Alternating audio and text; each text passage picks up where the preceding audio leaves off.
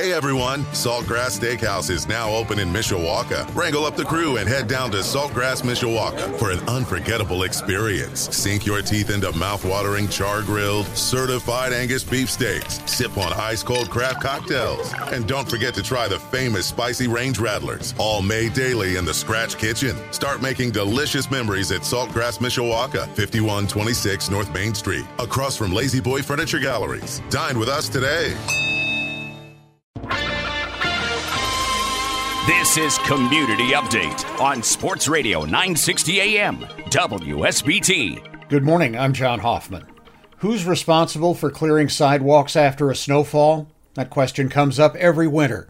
Sidewalks on main roads are still heavily covered, and homeowners and businesses are unsure if it's the city, county, or their responsibility. I spoke with Mishawaka and Transpo officials. I also reached out to South Bend as well. And many bus stops are located on main roads like State Road 23. And pedestrians are now having to walk on the roads instead of the sidewalks, which makes it very dangerous for them and for drivers.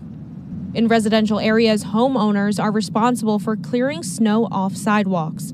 But on busy main roads lined with homes and businesses, property owners are not sure who needs to clear them off. These roads that don't have kind of homeowners to take responsibility on that, who would it kind of rely on then? Well, somebody's got to own the land. So whoever the owner of the land is, that would be them. Many of the main roads can reach speed limits close to 40 miles an hour. With people walking in the road instead of on the sidewalks, it spells danger. Transpo officials tell me they are accommodating people who ride the bus if their stop is unsafe. Property owners are responsible for clearing sidewalks. What we do tell passengers is to make sure that they find a safe location along a route. So even if they can't get to an actual bus stop location because of snow or ice or something like that, they can stand along a safe location along the route and flag down our operators. Some South Bend business owners were unsure if they are responsible, and some were sure they are not. Mishawaka officials did tell me the city's code enforcement will come around and hand out warnings if sidewalks are not cleared. To avoid any further confusion, make sure you follow up with your city to see who is responsible. The main thing we found in trying to answer the question on whose responsibility is it to clear these sidewalks is confusion.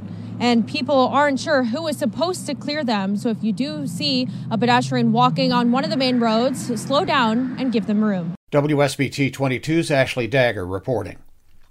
A state representative is hoping Indiana can be the 38th state to legalize medical marijuana. This push comes after Mississippi made the move to legalize last week. I spoke with Representative Maureen Bauer, who says that the governor, Senate, and House are controlled by Republicans, the same as Indiana. And while she admits it's a long road ahead, the Mississippi bill opens up an opportunity to discuss legalizing medical marijuana in the Hoosier state. Unlike Michigan, Indiana does not allow citizens to put medical marijuana legalization on the ballot. It was up to the legislature, and there were a number of bills that were introduced this session, but unfortunately they didn't really progress forward on that topic of medical marijuana. Representative Maureen Bauer says 80% of Hoosiers support medical cannabis, adding that the process will not be easy. There has been some pushback from leadership in the governor's office who opposed any changes to what the federal law is. Now that Mississippi has legalized medical marijuana, the representative sees an opportunity for Indiana to follow suit. Mississippi that has the same party balance that Indiana does, with the one-party rule in the House, the Senate, and a Republican governor, we can see an example of what we can achieve. She says it's not a matter of if the discussion happens in Indiana, but a matter of when. I was encouraged when the governor did say that he would like to see a path forward for legalization. Representative Bauer says the issue is finding the first step in that path forward. There is a bill that was introduced in the House by Representative Arrington that just creates what legalization would look like, a simple study, testing, labeling, all of that. But unfortunately, that didn't move forward. That means the earliest a new bill could be proposed is in 2023. Representative Bauer says legalizing medical marijuana is vital for the health of Hoosiers. Medical cannabis will relieve a lot of the pressure that people use opioids for, or veterans and others with chronic pain. Representative Bauer says even though a law can't be passed through voting on a ballot, calling your local representative and asking them to consider a legislative bill can make a difference. WSBT 22's Ronnie Das reporting. Mishawaka's fire department is growing, and they've hired a training chief. The fire department's getting busier than ever, and the fire union wants the hiring to continue. With firefighters running about 30 to 40 calls per day in Mishawaka, something had to be done to help workflow. The department is hoping the new chief of training will help make things easier. The workload has overrun one person now. We do have a battalion chief that assists him in these responsibilities, but every time the battalion chief works, most time he can get that stuff done is off duty time.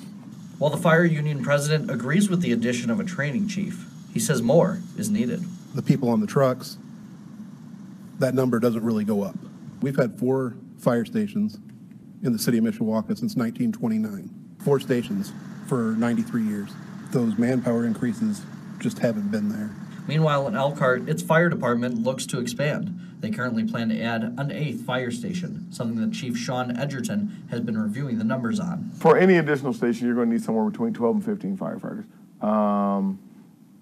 We will not add those firefighters until we get closer to that point.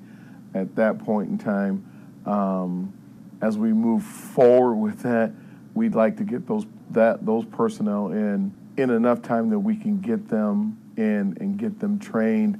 The firefighters at the new station won't be all brand new hires, Edgerton says, but rather a mix between rookies and vets. You won't have 12 new firefighters at one station. Those firefighters will be mixed in amongst the rank and file that we have now. And then you'll have experienced individuals, at that station as well as young firefighters. Mishawaka's Chief Woodward says they're working with the city first to replace Fire Station 2. WSBT 22's Leo Goldman reporting. According to the Centers for Disease Control, more than 1 in 3 high school students say they continually feel sad or hopeless. Even younger students are sharing some of those feelings. And the pandemic is making those things even worse for some students. That's why some say school counselors are more important than ever. But there is a major shortage, creating a crisis in some districts. This report was filed last Monday. National School Counseling Week starts today. These important workers are trained in mental health and education. They address the needs in students with mental, emotional, social, and educational issues. We are here for those students that need more. And I was one of those students that needed more. And so I understand the benefit of having a support team, having a school counselor, having a school social worker. Anxiety in students comes in many different forms.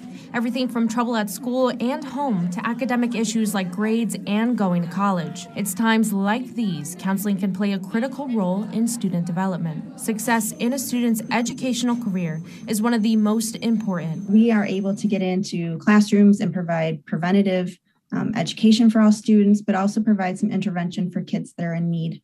And also, we're usually one of the only mental health professionals that some students ever come in contact with. School social workers are super essential to the academic success of students because the ability for a student to focus, to receive, and to retain information, it just skyrockets when their mental, emotional, and physical well-being is stable. From the pandemic and school threats to bouncing back and forth between the classroom and e-learning, more stress has been added to students while still trying to achieve academic standards. With the pandemic and with the rise of school threats, it's in the spotlight more. We've always had those kids that were marginalized, that have needed extra support at school, but now with everybody kind of collectively going through this traumatic situation, it's even a greater need. The pandemic has put mental strains on all roles in education, including counselors and social workers, creating the challenge of not having enough.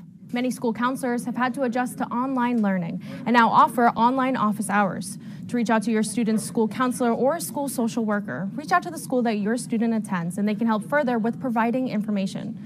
They also have community outreach programs that can further help staff, students, and parents. WSBT 22's Ashley Dagger reporting. Thousands of students were at home several days in a row last week from the winter weather. For most, school is not canceled and students are e-learning. Some parents are wondering if there's a limit on how many days a school can have for e-learning from the weather. It's not a rule right now for schools in Indiana, but some school districts are beginning to have the conversation whether there should be. For years, a snow day meant no school and a makeup day often at the end of the school year. But like the last 3 days, a snow day now means e-learning for most local school districts. We want that in-person learning, but with weather in particular, what it is in this area of the state, we've been able to benefit from e-learning days to keep instruction and student learning going and keep a momentum to what teachers are doing with students at that time without having to worry about moving days to late May or early June. The Indiana Department of Education says it is a local district's decision on how many e-learning days to take. At the beginning of the year, the New Prairie School Board passed a limit. So in our case, we had a local maximum limit set by our school board of up to 6 e-learning days per year due to weather cancellation.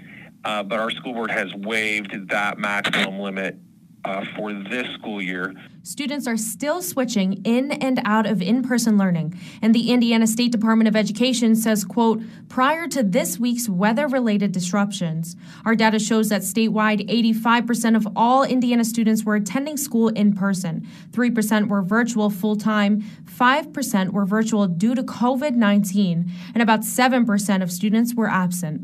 Although in-person learning is always preferred, some schools say it is better than stopping students learning. Again, WSBT 22's Ashley Dagger reporting.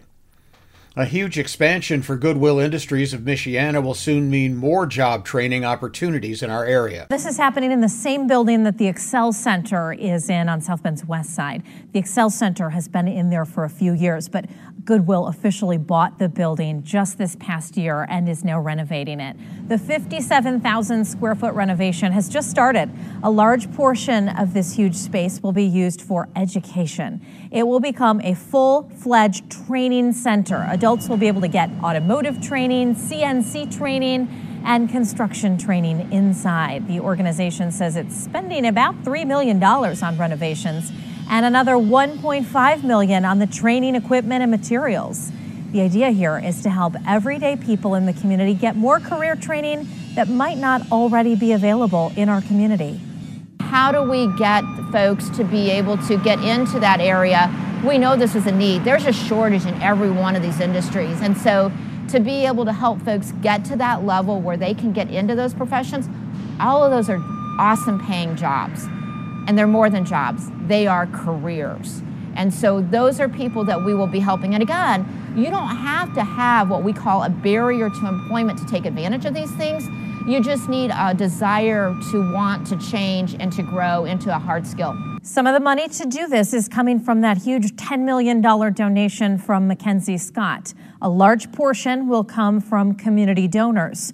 Renovations have just begun, but they expect it will be up and running by the summer. WSBT 22's Kristen Bean reporting.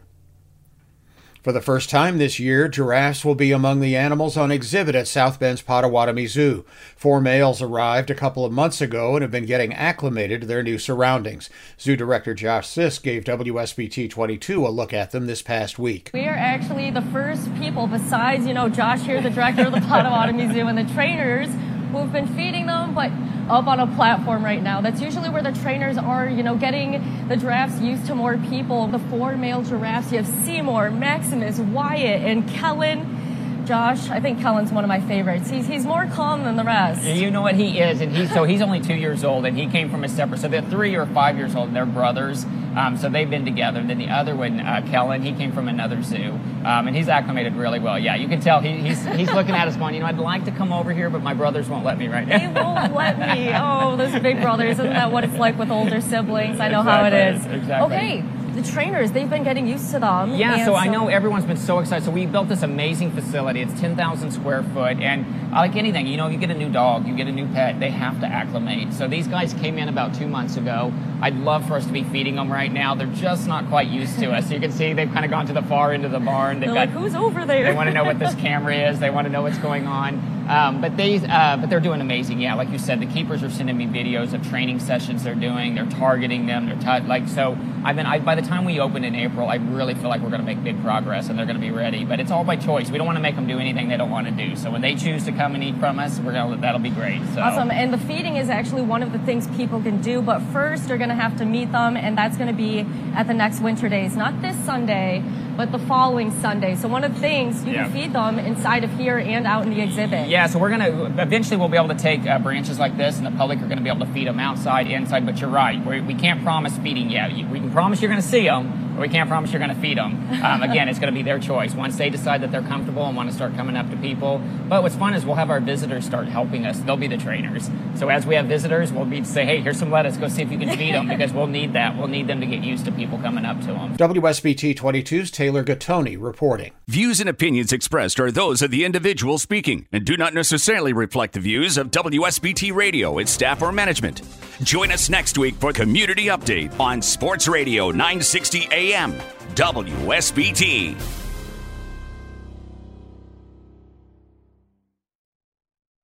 Hey everyone, Saltgrass Steakhouse is now open in Mishawaka. Wrangle up the crew and head down to Saltgrass Mishawaka for an unforgettable experience. Sink your teeth into mouth-watering char-grilled, certified Angus beef steaks. Sip on ice-cold craft cocktails. And don't forget to try the famous spicy range rattlers, all made daily in the Scratch Kitchen. Start making delicious memories at Saltgrass Mishawaka, 5126 North Main Street, across from Lazy Boy Furniture Galleries. Dine with us today.